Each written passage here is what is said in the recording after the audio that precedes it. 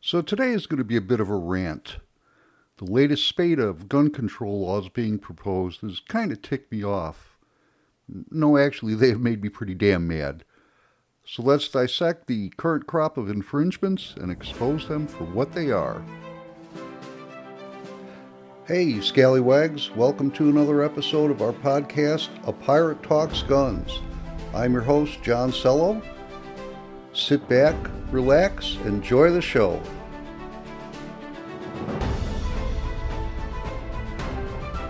Thanks for dropping in and listening. So yeah, I'm kind of mad today. I really should know better than to read the news, but I like to stay informed. What I don't like is what I read.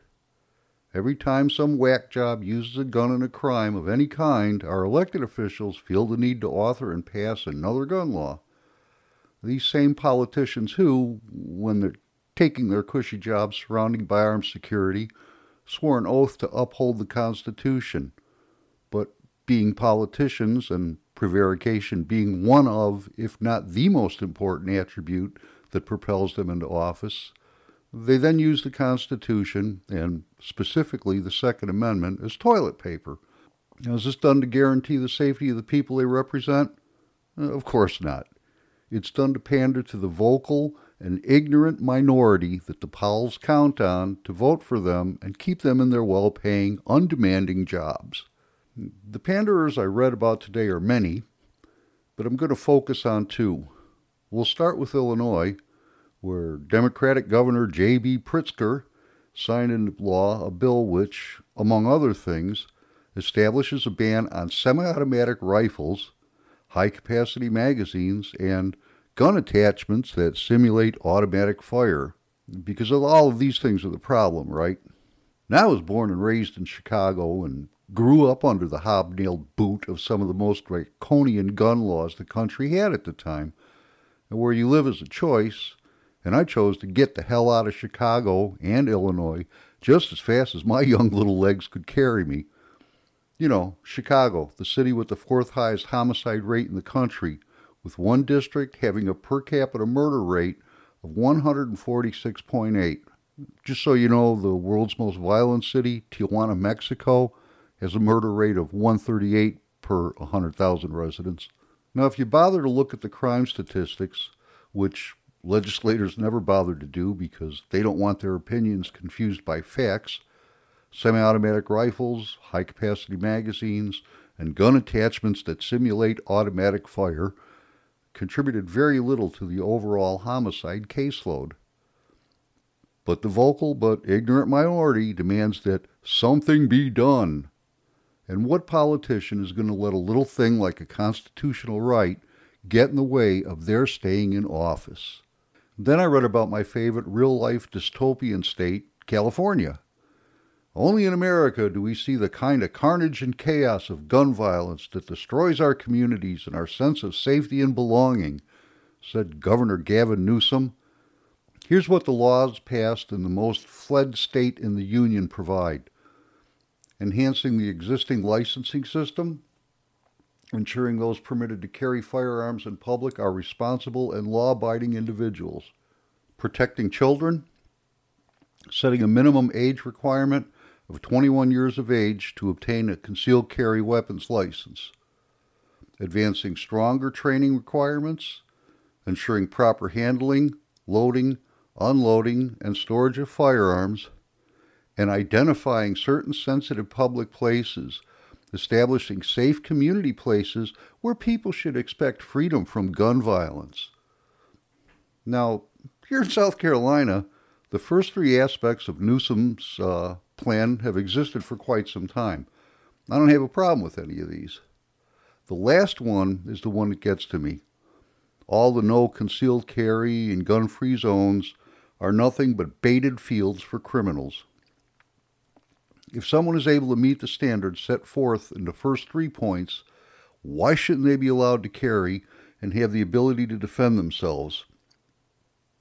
Are these safe community places going to be continuously manned by law enforcement officers?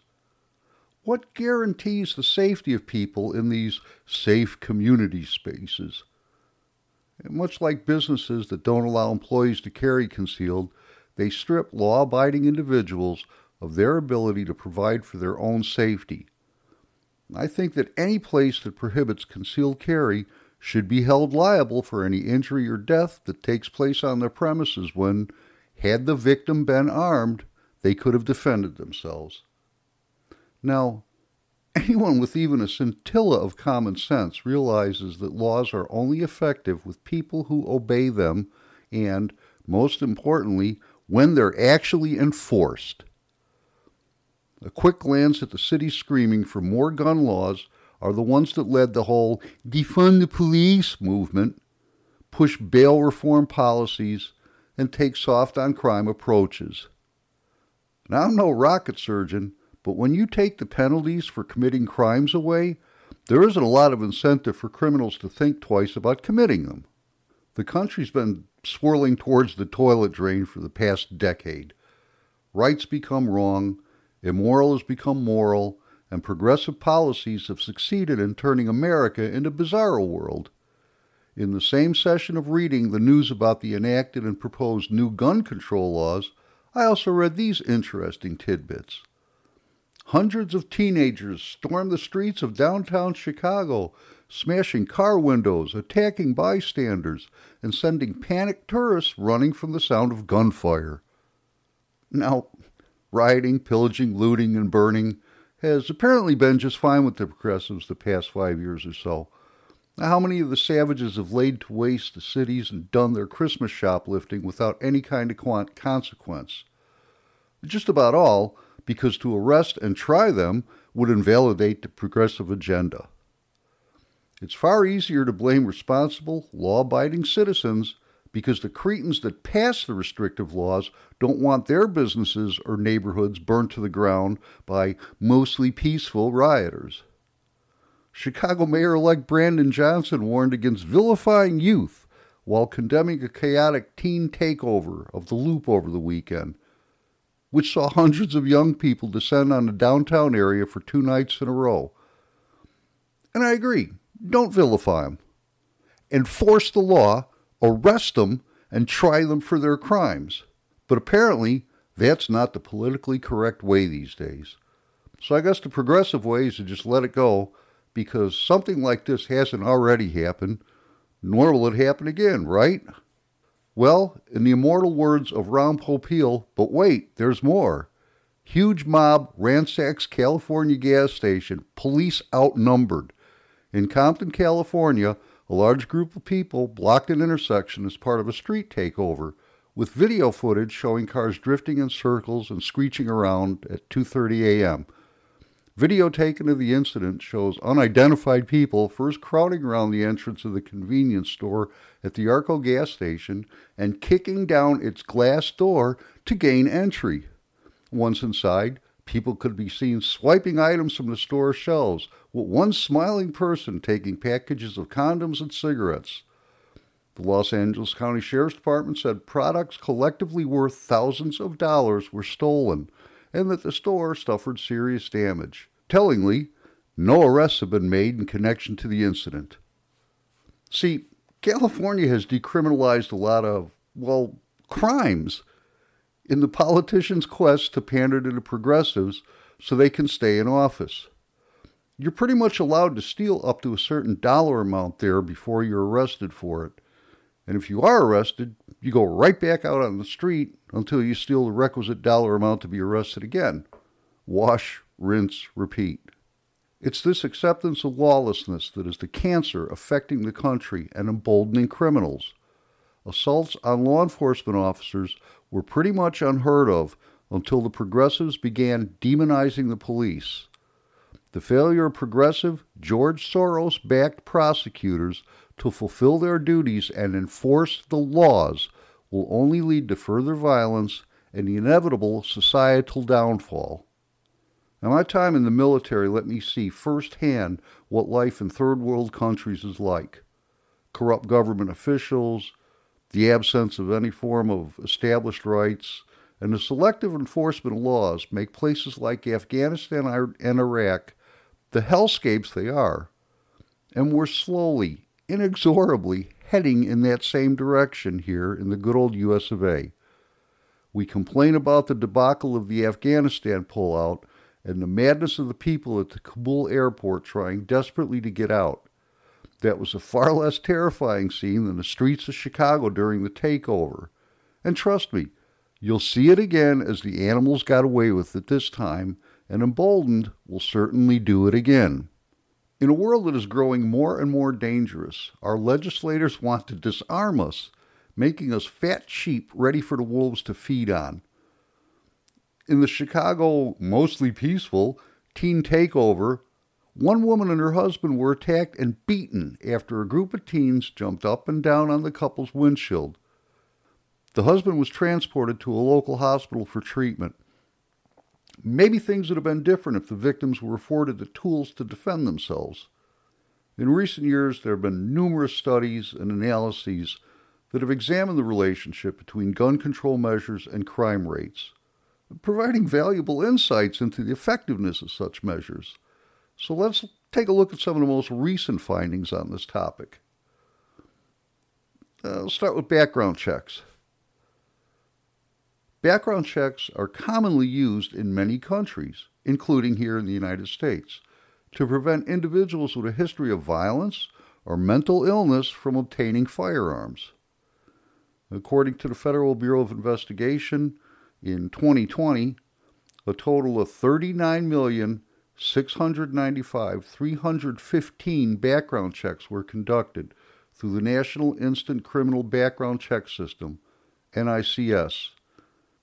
Out of these, 319,356 background checks resulted in denials. It's important to note that not all the denials were necessarily related to gun-related crimes, as background checks may also be denied for other reasons, such as prohibited categories of individuals or incomplete information. The assault weapons ban. The ban on assault weapons, which was in effect in the United States from 1994 to 2004, prohibited the manufacture, sale, and possession of certain types of firearms, including semi-automatic rifles with detachable magazines and features such as pistol grips, folding stocks, and bayonet mounts. A study published in the Journal of the American Medical Association in 2019 found that the federal ban on assault weapons was not associated with a statistically significant reduction in mass shooting incidents or fatalities. Gun buyback programs. Gun buyback programs, which allow individuals to voluntarily surrender firearms in exchange for compensation, are sometimes implemented as part of gun control measures. A study published in the Journal of Urban Health in 2019 found that gun buyback programs were associated with a modest reduction in firearm suicides, but did not have a significant impact on firearm homicides. It is worth noting that the effectiveness of gun buyback programs may depend on various factors, such as the design and implementation of the program, the level of participation, and the types of firearms that are surrendered. Now, while there is evidence that suggests that some gun control measures may be effective in reducing crime rates, there are also challenges and limitations associated with these measures. It's important to acknowledge and understand these challenges in order to have a comprehensive understanding of the effectiveness of gun control measures in reducing crime rates. The effectiveness of gun control measures depends on the level of compliance and enforcement. Even with strict gun control laws in place, there may still be challenges in enforcing these laws effectively. For example, illegal firearms may still be obtained through the black market or other illegal means, and individuals who are prohibited from owning firearms may still be able to obtain them. Again, laws are only effective with people who obey them and, most importantly, when they're actually enforced. Gun ownership is protected as a constitutional right in many countries, obviously including the United States, where the Second Amendment guarantees the right to bear arms. And this presents a challenge in implementing certain types of gun control measures as they face legal and constitutional challenges. For example, measures such as banning certain types of firearms or imposing strict licensing requirements face legal challenges based on Second Amendment rights. We hear a lot of whining from the progressives about their right to do this and their right to do that. Having read the Constitution and the Bill of Rights, I just can't find where the right for a lot of their demands exists. The Second Amendment is pretty clear, though, right there in black and white. Now, do I think that the Second Amendment provides rights without limitation? Actually, no. There are people that shouldn't be allowed to own guns. Convicted felons, people convicted of domestic violence, and those who have been diagnosed with a mental illness that makes them a danger to themselves or others are just a few that I think lose their Second Amendment coverage. It's important to approach the issue of gun control with a balanced and evidence-based approach, taking into consideration the diverse perspectives and concerns of different stakeholders. Policymakers, researchers, and communities need to engage in informed and constructive discussions on this topic, considering the best available evidence, taking into account the challenges and limitations, and working towards evidence-based policies that aim to balance public safety with individual rights. Efforts to reduce crime rates should also be approached in a comprehensive manner that addresses not only the issue of gun control, but also other underlying factors that contribute to crime, such as poverty, education, mental health, and community policing. Implementing a multifaceted approach that includes a combination of community engagement, law enforcement efforts, and social interventions may be a lot more effective in addressing the root causes of crime and creating safer communities. Collaboration between the different stakeholders, including law enforcement agencies, community organizations, public health experts, and policymakers, is essential in developing and implementing effective measures to combat gun violence. This can help ensure that measures are evidence-based, tailored to local contexts, and responsive to the needs of different communities. Engaging in open and respectful discussions, considering diverse perspectives, and finding common ground can lead to more effective and sustainable solutions. And that's really something we all want. Well, that's my rant for today. If you enjoy this podcast, consider subscribing and letting a few of your friends know about it. Until next time, shoot safe.